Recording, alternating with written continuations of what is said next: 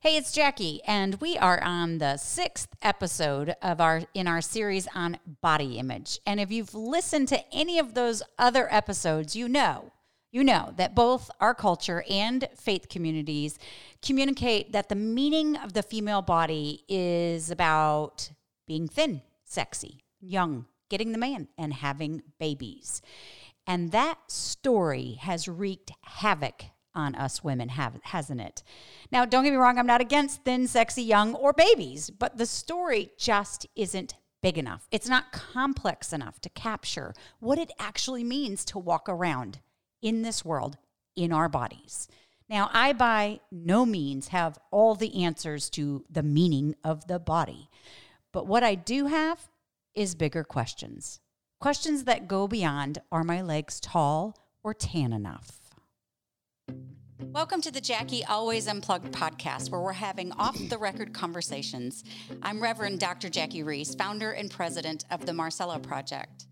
As a pastor, preacher, and thought leader, I've walked with women of faith for decades and had thousands of conversations about what women encounter solely because they are women. At work, family, their faith, with relationships, sex, the church, their bodies, and Jesus. On this podcast, we're going to be asking hard questions, dealing with real issues, and revisiting scripture with a new lens.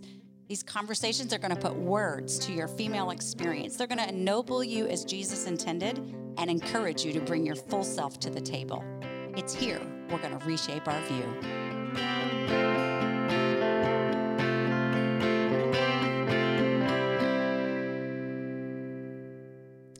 Welcome back. Now, I would recommend you put your seatbelts on because we're going to enter into some fast and heavy theology. We're going to open up with Paul, we're going to move to Genesis, and then we're going to come back at the end with Paul.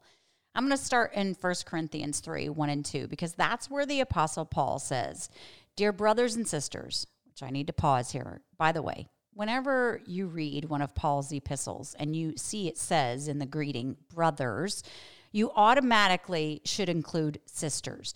The translators chose the word brother, but when the original audience heard it, they understood it included the women.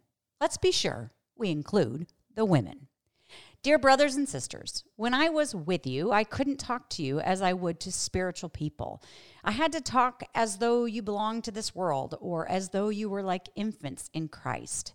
I had to feed you with milk, not with solid food, because you weren't ready for anything stronger. Now, I mention that because when I read that and apply it to our understanding of the body, I take it to mean it's time to move past the questions like, are we skinny, sexy, and young enough? And to move on to meatier things, meatier questions like, if we're going to talk about the body image, what exactly does our body image? What's it all about here in the in and now, right? And what about the future in the new heavens and new earth, especially since scripture seems to say that I'm gendered, but not married and not having babies. So what's my body all about? Meatier questions. Now, I have some answers to those questions, but I'll be honest with you, I think I'm just starting to scratch the surface of the meaning of our bodies. There's so much more to discover. But I think there are a few clues. Like, for example, in the creation story. We've always got to start with our beginning, to understand God's intention for society. And in Genesis 1, 26 through 31, we read this statement. God says, "Let us make human beings in our image to be like us." So God created human beings in his own image. In the image of God, he created them. Male and female, he created them. Now, I tried to emphasize the word us and our because it's referencing the Godhead. We tend to say it like this: Father, Son, Holy Spirit, 3 in 1. What I want you to see is that in the very beginning, God is fundamentally relational. He doesn't exist outside of community. And that's telling us something about who God is and what it means to reflect who God is. Because remember, it said in that sentence that we're God's image bearers. Take note, the body images God, right? And as God's image bearers, we possess some of God's communicable attributes. We talked about this in the last episode on body image. And I would argue that relationality, this idea of being intimate with one another, this basic human need we have for relationships, for knownness, is one of the fundamental ways in which we image who God is. Now, I'm not a beautiful wordsmith, so I always love when authors or speakers put words to concepts that's like, yes, that's it. And I love how Lillian Barger, and I've mentioned her before, she wrote the book Eve's Revenge, and in that book she talks a lot about the female body, so I'd highly recommend it. I love how she says it. She says, the Creator has no body. The divine intent is that the body be an active agent in communicating the image of God. Our bodies mediate personality, emotions, and creativity. All communicate attributes of God.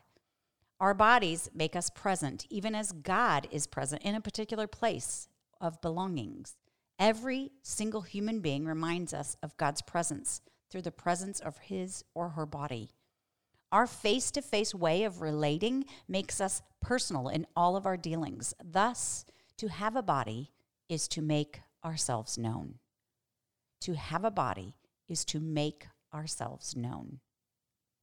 And I was thinking about this idea of creation. We're going to get into that in just a little bit. I'm going to dig even deeper. But this idea of creation, let us make male and female in our image. And then this framework that Lillian says in that quote. And I was thinking about this past year and all the social limitations and isolation and how so many of us found ourselves battling anxiety or higher levels of anxiety or depression.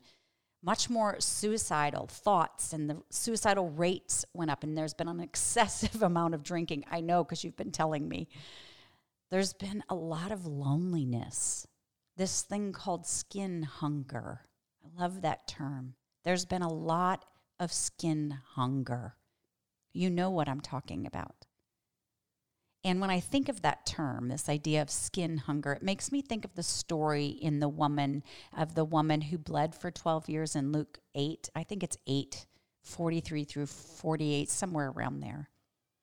And because of her bleeding for 12 years, she most likely was isolated from others for 12 years.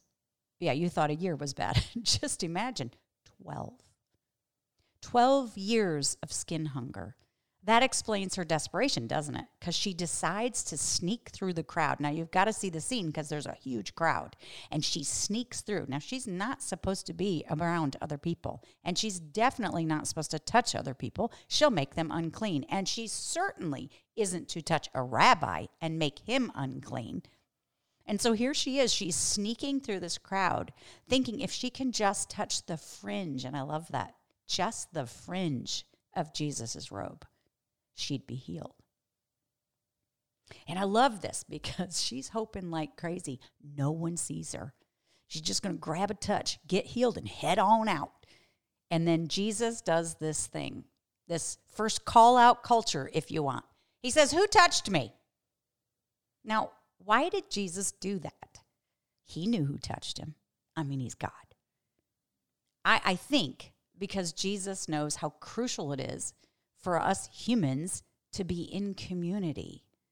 In fact, he knows that much of our healing from the brokenness in us and around us that happens to us we get healed, healthy, well-being happens a lot of times just from being in community. It's how he wired us. So he calls her out. He addresses her with this very familiar term, daughter. Only time Jesus calls someone daughter. Daughter. Now, what's he doing with that? Why does he call her daughter? Well, I think he's actually saying it publicly so that everybody around him will see he's identifying himself with her, the rabbi. I'm aligning myself with her like she's part of my family. It's almost as if he's saying, hey, all of you who have kept her on the outside because she's unclean, time to bring her in, time to bring her home. Social healing, if you will. And I wonder what it must have felt like for her to walk through the front door of her house and be hugged for the first time in years? What did it feel like to sit at the kitchen table with her friends and her family, just eating delicious olives and cheese and drinking wine? While laughing or crying, I'm not sure. What must it have been like for her to tuck in her daughter that night and to kiss her on the forehead? Good night, sweet child. See, this is one of the reasons that God gave us a body. In the body, in community comes healing and health and well-being, right? You know that. I know that. We've experienced it. Sometimes we forget it. Sometimes we forget the value of it. And instead, we walk around and we fret over whether our eyelashes are long enough. Really? Isn't it time we start eating meat and stop just drinking milk? Barger so beautifully captures this when she says, the body becomes the bridge between the self and the other, reenacting our entry into community, whether that be the act of sex or in our being present. And I want to be mindful, being present means you're there both in body and soul, because you can be present in the body but have your mind somewhere else, and that's not really present, is it? Being present, mind, body, and soul. Right? This human capacity to give the body self to another reflects the self-giving of God to humanity. Body connection is the basis not only for marriage, it's actually the basis for all of our human relationships. And that is exactly what God was trying to show us through our creation story.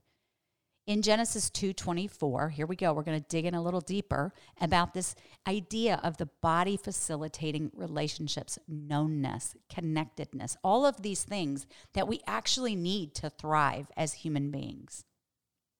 Genesis 2:24, God declared, it's not good for man to be alone.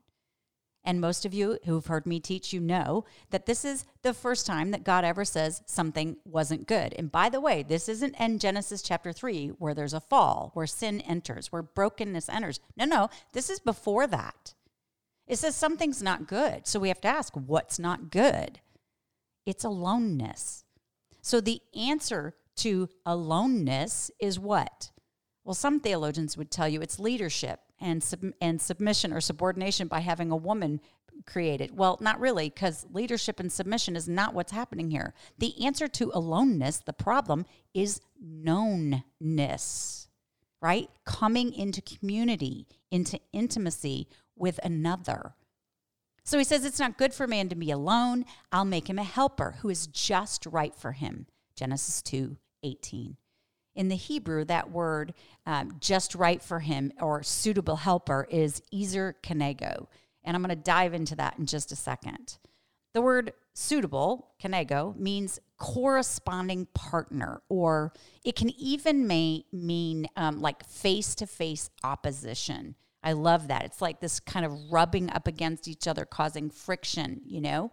I love how one rabbinical commentator says it. And I hope I get this right because I think this is so beautiful. He says helper actually means against him. Why against him? He goes on to explain. From the beginning, Genesis teaches us how to be human together. Think about that statement. Genesis teaches us how to be human together. Personally, I think Jesus teaches us that too. Genesis teaches us how to be human together. This teaches us a model of friendly antagonism, one in which, in order to support you, I challenge you. My inventions are for the sake of friendship, so that your thinking is clarified, your ideas refined with the bounds of our conversation. The first couple are also the first friends, the first strangers, the first to encounter one another. What does it mean to disagree for the sake of the other, rather than in order to defeat or silence the other? Yeah, so this idea of antagonism, otherness, that rubbing against each other actually makes us more whole.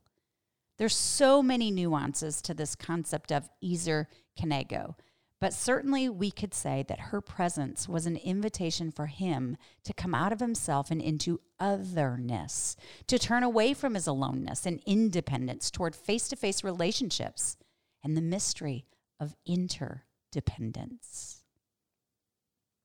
Now, I have to pause here because whenever we hear that word suitable helper or the word helper, most of you don't walk around hearing it said as Ezer Kenegdo. You have an image in your head. The word helper, unfortunately, I think is a bad translation. In our world, that word helper makes us think of a little girl helping mom bake cookies, or a woman who undergirds the boss by answering the phone or taking notes. And that type of thinking about who woman is has really impacted us, hasn't it? And not for the better. That word Ezer, helper, is used 21 times in the Old Testament, of which 16 are used to express God as Israel's helper. Of those 16 references, helper corresponds to the words such as protector, provider, deliverer, rescuer, and strength warrior.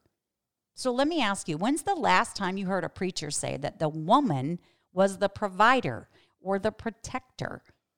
Yeah, probably not very often, because today those terms are associated with masculinity. The point is, when you hear a suitable helper, I want you to know this is not a child helping mom bake cookies, nor is it a woman answering the phone for her boss. When you hear the word suitable helper, you need to recognize that woman is Ezer, a woman of strength and valor. That's what that word means. Okay, little side note there. It's not good for man to be alone. I'll make him an Ezer Kenegdo. And then after man names the animals, and I won't go into all of that right now, but that is something significant also, he puts man asleep. God puts man asleep. And I want you to picture that, because I think sometimes we've heard this story so often we forget to picture what's actually happening there. So I want you to see the scene. You've got some ground, right? I don't know. In every picture we've ever seen, there's a tree with an apple. There's nothing in the Genesis story tells us that it's an apple tree, but whatever you need to be in your scene. Okay, so you've got it. God is there. Now, I don't know what God looks like. The scripture doesn't tell us. You can make him look any way you want, but God's there. And so is man. God's standing. Man is asleep on the ground. And the text tells us, Genesis 2:21, that while the man slept, the Lord took out one of the man's ribs and closed up the opening. And I'm not going to finish the sentence yet. You know what it says.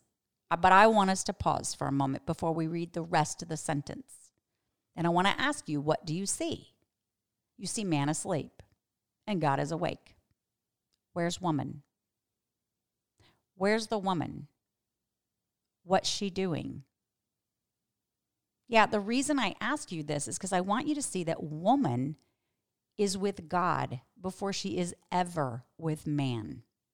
Woman was with God before she was ever with man. And that's really important, because we talk about being made for relationships. What I want you to understand is, as a woman, and this is true of men also, but as a woman, our first and foremost relationship we were birthed for was God, was to be in relationship with God.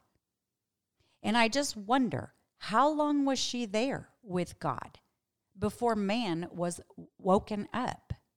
I don't know, 5 minutes, 5 hours, 5 months? We don't really know. The scripture doesn't tell us. And I'm afraid that sometimes when we read the black and white print on a piece of paper, we can read it in nanoseconds, and we just think that the occurrence, the story, actually happened in nanoseconds. But it didn't. It happened in time, over time. And so how long was she there? And what are they talking about? I mean, I'd have a lot of questions. And let me just, here's how I want you to think about it. You read that sentence, and I'm asking you to pause, and I'm asking you to stretch your thinking a little bit, aren't I? I'm asking you to image woman with man, with God first. It's like if I said to you, this morning I woke up, had coffee, and went to work. I said that to you very quickly, didn't I? And you heard it really quick. It takes seconds to hear that. But the truth is, if I make you stop and pause and think, it didn't sequentially go just like that in seconds. That I had to put my feet on the ground from the bed, and I had to get up, and I had to take a shower and get dressed and have coffee and feed the dog and get my bags all set to carry down to the car and then drive to work, right? There was this whole process and time lapse between those two things of coffee and work. And so it is in this verse. Woman was with God before she was ever with man. And I like how Carolyn Custis James says it. And she's the author of many books that I love, but this quote is actually in Half the Church, her book called Half the Church. She says, Eve was created to know and walk with God and to make him known to others by reflecting his character in her life. By naming us as his image bearers, God has made a relationship with himself as the strategic center of his purpose for you and for humanity and for the world. And now we can finish the sentence. And then the Lord God made a woman from the rib and brought her to the man. And the man responds, bone of my bone, flesh of my flesh. Now, here's what I want you to pause and think about. She doesn't say anything. He says, bone of my bone, flesh of my flesh. But she never said to him, hey, dude, in case you don't notice, looking at me, I'm more like you than any other creature God made. No, she doesn't say anything. Her bodily presence informs him. Her body spoke without words. Carlo Maria Martinez says, the body has a precise word inscribed in it. This word is other. It is a calling for other. The body becomes itself in the face of the other by relating to the other. Yeah, so, one of the things I know about my body, about your body, is it actually is the agency that allows us to move into deep, intimate knownness. And I know that I am made for that I need that. It may scare the hell out of me, but I know in order to flourish, I need it. And so do you. And that is one of the meanings of having a body. And isn't this exactly why Jesus came in a body? Yes, I know. He came so he could die on the cross. I got it. But think about it. Jesus, who stood outside of time, came in a body. Why? Well, Scripture tells us so that we could know who God is. See, God is spirit, which means he doesn't have a body. He's neither male nor female. That blows people's minds when I tell people God is not male. Now, I'm not saying that. It says in John, the Gospel of John, that God is spirit. It's hard to know a spirit. You can't hear their voice. You can't distinguish their tone. You can't tell whether they're mad or happy. You can't see them roll their eyes at some stupid joke or the smile when they're proud of you. You can't listen to what's on their mind while you make s'mores around the campfire. You don't know their favorite meal and wine because they can't tell you, right? So there needs to be a body. Scripture said Jesus became flesh and made his dwelling. That word is actually tabernacle. Hold on to that because we're going to talk about it later. His dwelling among us, John 1:14. Colossians 1:15 says Jesus is the visible image of the invisible God. In Colossians 2:9 it says, in Christ lives all the fullness of God in a human body. John 1:18 says the incarnate Christ revealed God to us. Scripture is clear. Jesus took on a body so that we could know who God is. We could know about God. We could actually know God. I tell people all the time, if you want to know God, just follow Jesus around in the Scriptures. Watch what he does, how he loves, what he says. Jesus' message of justice and mercy and grace and love and every other concept that he embraced, all of it is demonstrated in and through his incarnated human body. That's God in the flesh. See, the body matters. Jesus' body mattered. Your body matters. It's interesting in John chapters 14 through 16, I think it is, Jesus spends 2 chapters talking about the Holy Spirit coming. He's preparing his disciples for his leaving, for his departing. And he goes on to this long discourse. It's the longest recorded discourse we have of Jesus about his leaving and what he's going to do about it. And I want you to think about the disciples over this time while they're sitting with Jesus and he's having this conversation with them. Because they have walked with Jesus. They have talked with him and they have eaten around the fire with him. And I think they farted during the fire time. I mean, it's a bodily function. They've laughed with Jesus. They've given up a lot to follow Jesus. They've become accustomed to being with God in flesh.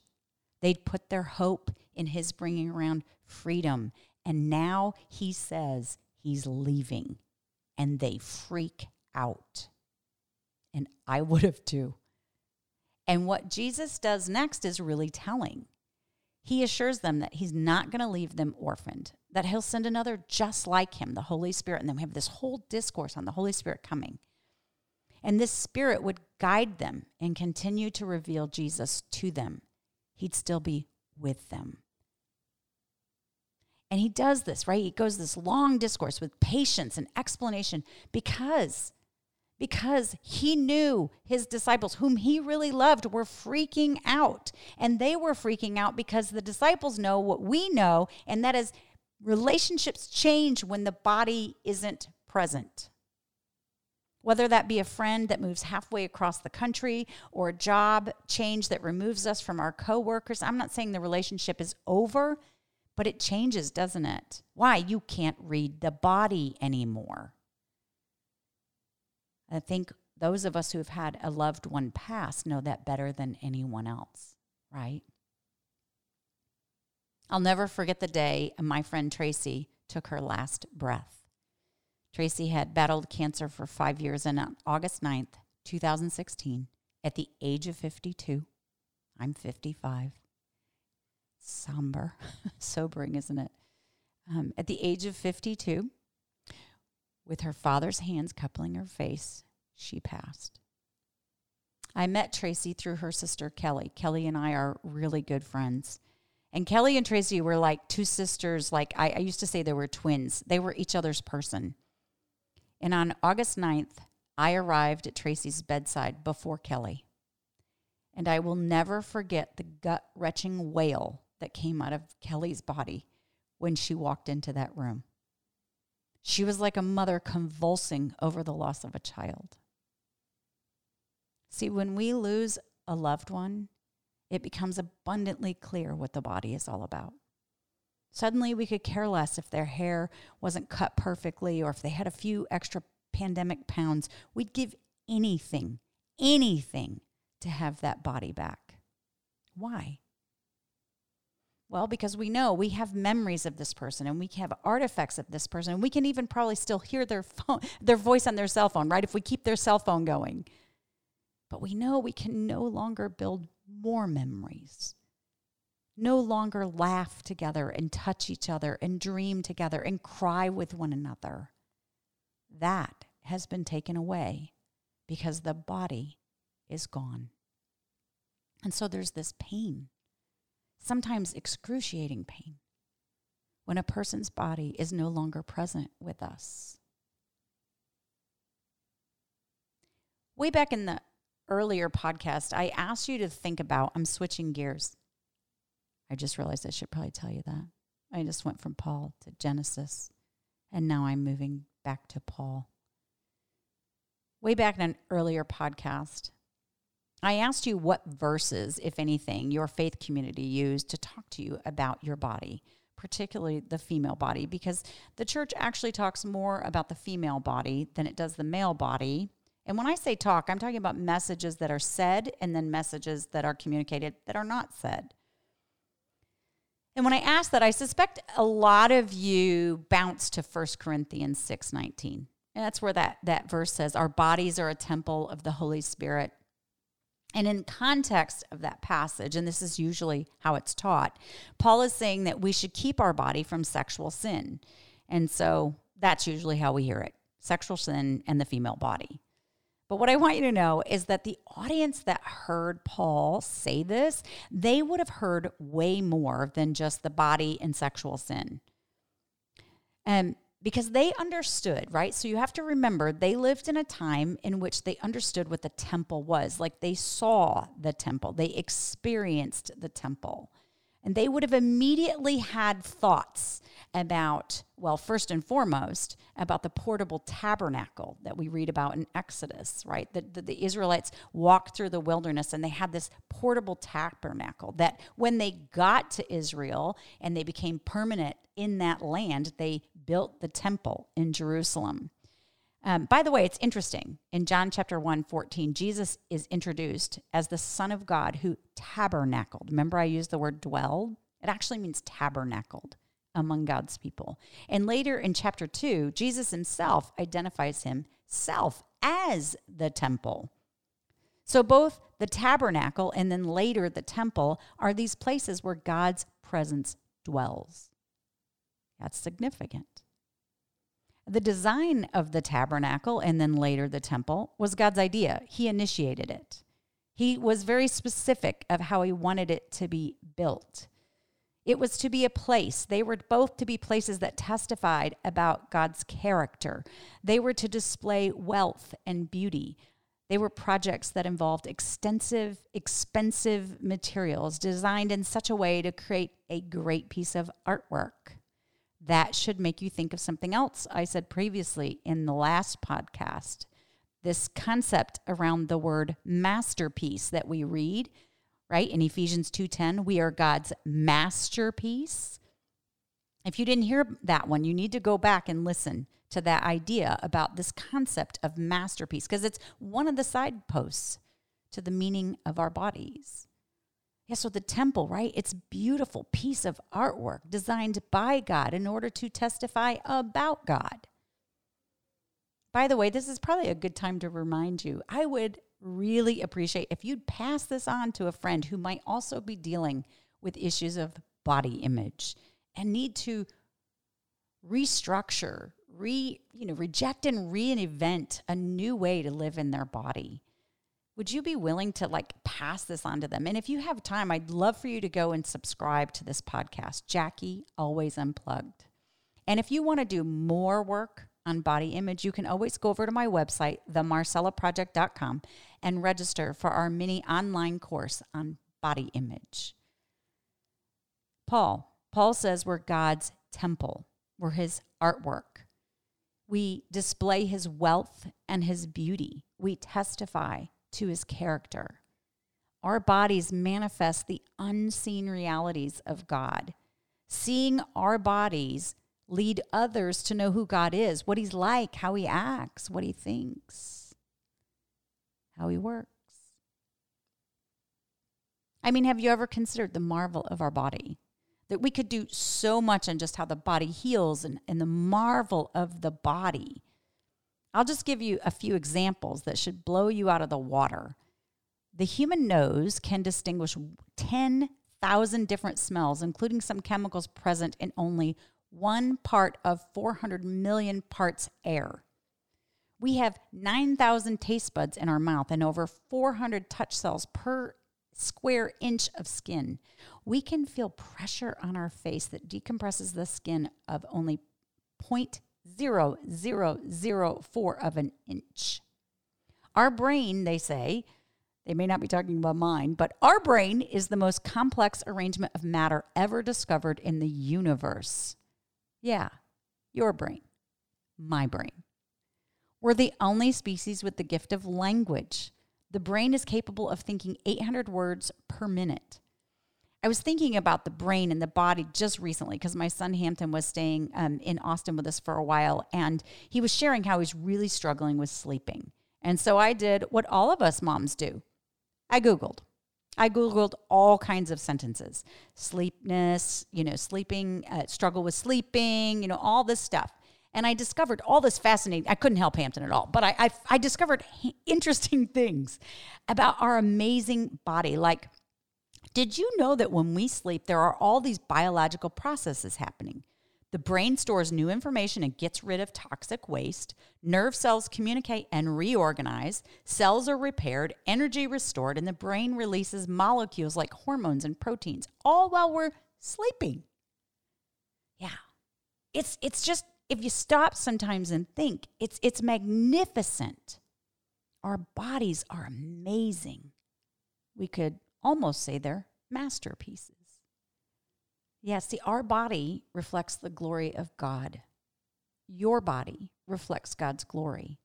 That's what Paul means when he says that we're God's temple. That's what Paul means when he says we're God's masterpiece.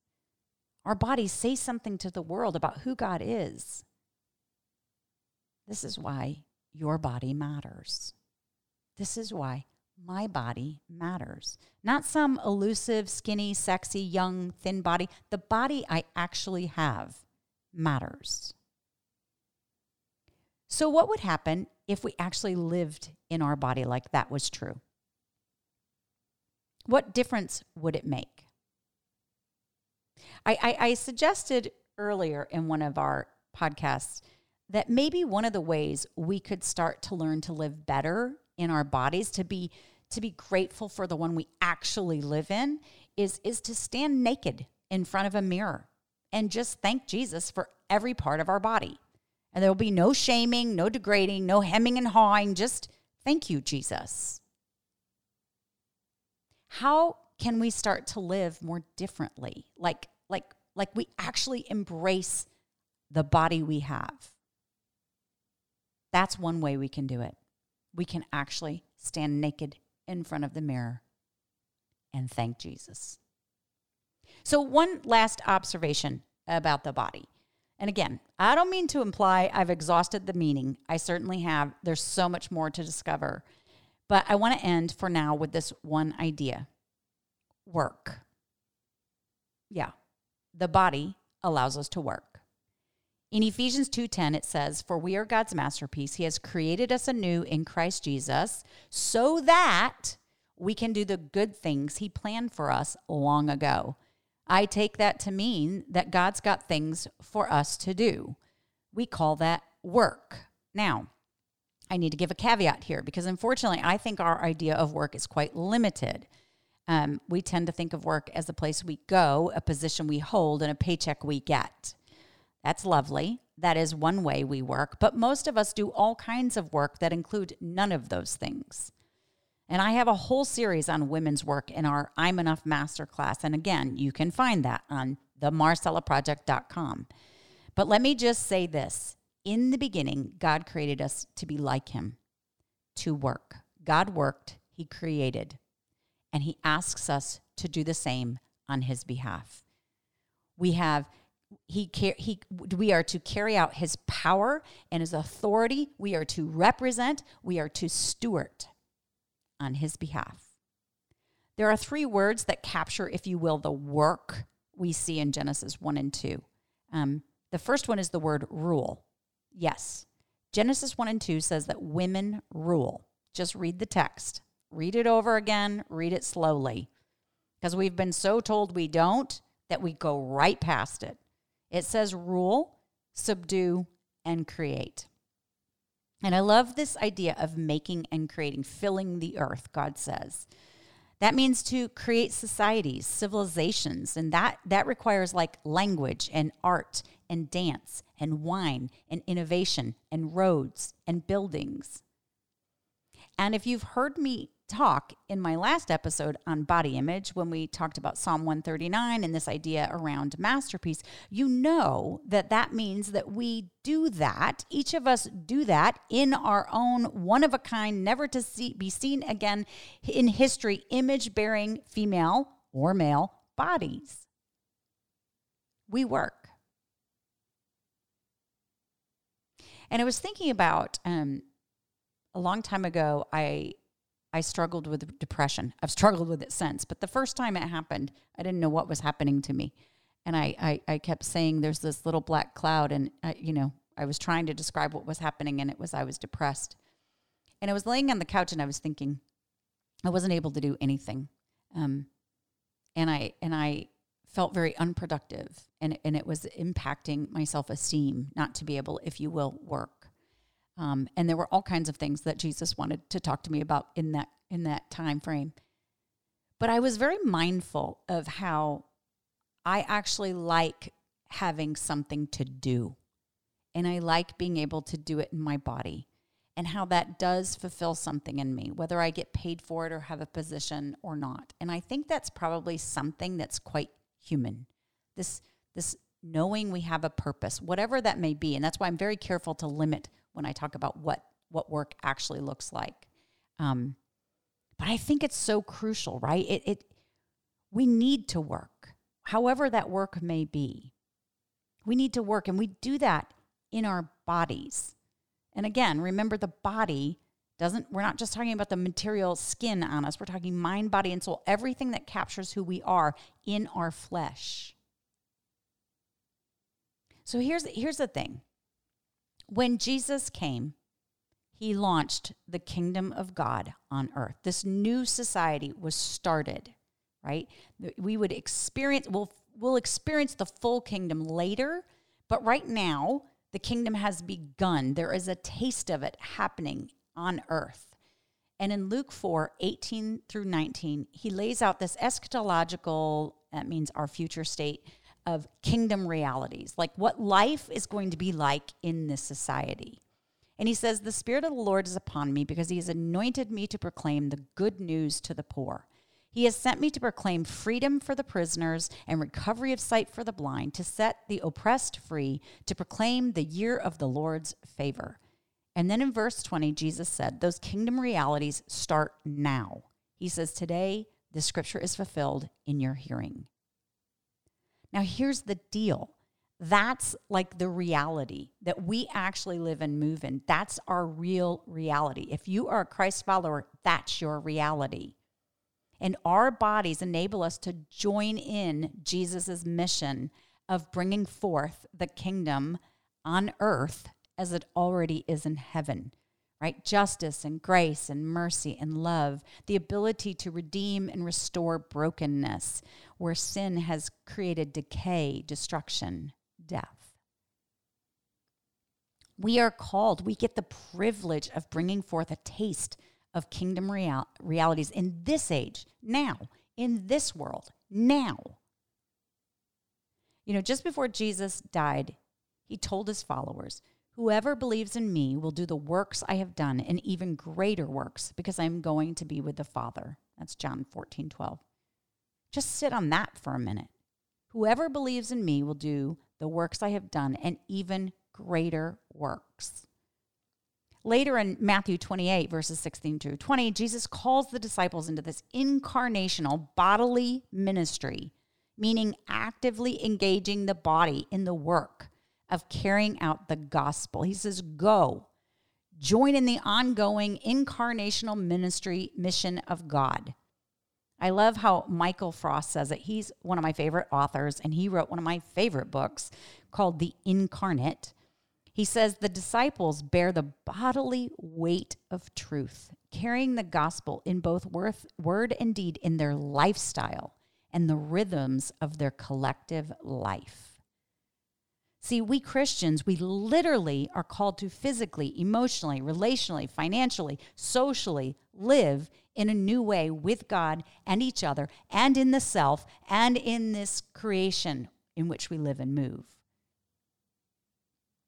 That's what the first disciples were called to, and that's what we're called to live like Jesus in our bodies. See, our bodies really matter because they enable us to do good things that God planned for us to do a long time ago. Now, I know there is so much more to talk about when we come talk about this bodily image. And I think next week, or the next episode, I'm actually going to tackle this idea of ableism in our society. What happens when the body isn't fully functioning like the body is supposed to, or as society expects the body to fully function? Which, if anybody's gone through menopause or had a period or had a baby or struggled with depression, you all know that at one time or another, we're not fully functioning the way society expects us to, right? We're going to talk a little bit about that. And then I also want to talk about like desire. This idea of it's normal to desire. What do we do with our bodies when we desire? to be known, even sexually. So I've got some thoughts. I really got no answers, but I got a whole lot of thoughts I've been thinking about, and I'd love to dialogue with. That's where we're going. Again, I would love to invite you to engage in this conversation about these meatier questions that we're after when it comes to body image. Feel free to go over to Jackie Always Unplugged Facebook group page and just post something on there so we can talk together. We learn better collectively. So here's the deal, and I kind of want to close with this. We live and breathe in a culture where the rewards for a particular body type are real. Thin, sexy, young. Better pay, better promotion. They get people and partners. There's no denying there's a reality to this thing. But this quote-unquote reality we're living in doesn't align with what God says about my body and about your body.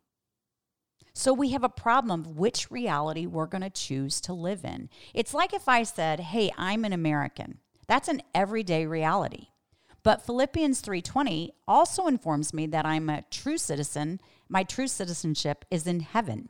And the Apostle Peter in 1 Peter 1:1 reminds me that I am a foreigner living in exile, like Jesus, until Jesus returns. Now, I don't know about you, but as I move around in Austin, Texas, I don't feel like a foreigner living in exile. Do you? No. There's this reality, and then there's this reality. And we have to keep reminding ourselves, which reality will we align ourselves with? We are new in Christ, and we align ourselves with Christ's story, and we do that with our bodies. So here I am, every day and every week, wrestling, not so much with if I've got too many pounds on me, but really I'm wrestling with which reality will I choose and how will I live in it? Which means I have to ask myself some serious questions every day, every week. Like, hey, Jackie, how are you complicit in promoting and perpetuating this not enough narrative about the female body? How's it going with that, Jackie? I have to ask myself, hey, Jackie, are you willing to work hard? I mean, it's going to take some easier fight to go up against all of these messages we constantly hear and bombarded with about being thin and sexy and young. Are you willing to fight for truth, for God's story that brings freedom to her body and your body and his body? See, this is real stuff. And I wonder if more and more of us just rejected these not enough narratives, and we fought like easers to replace the cultural and, quite frankly, the church's messages about our bodies, if eventually we might birth a shift. If slowly we might walk confidently into our own skin and give others permission to do the same, if we might actually start to see God's story prevail. One thing I know for sure, our Jesus, he wants freedom. He wants freedom for his women and girls, and yes, for his boys and men. And he's on the move to change this narrative. And I believe he's looking for a few bodies in which he can dwell that will act on his behalf. So I think I'll end this podcast with the words from Gloria Steinemann. Sometimes we must put our bodies where our beliefs are. Hey, if you've enjoyed this conversation, then hop on over to themarcellaproject.com and sign up for our email or check out some of our other resources. You can also find me on the Marcella Project Facebook page or on every other platform of social media as Jackie Reese, Roese. Have a great day.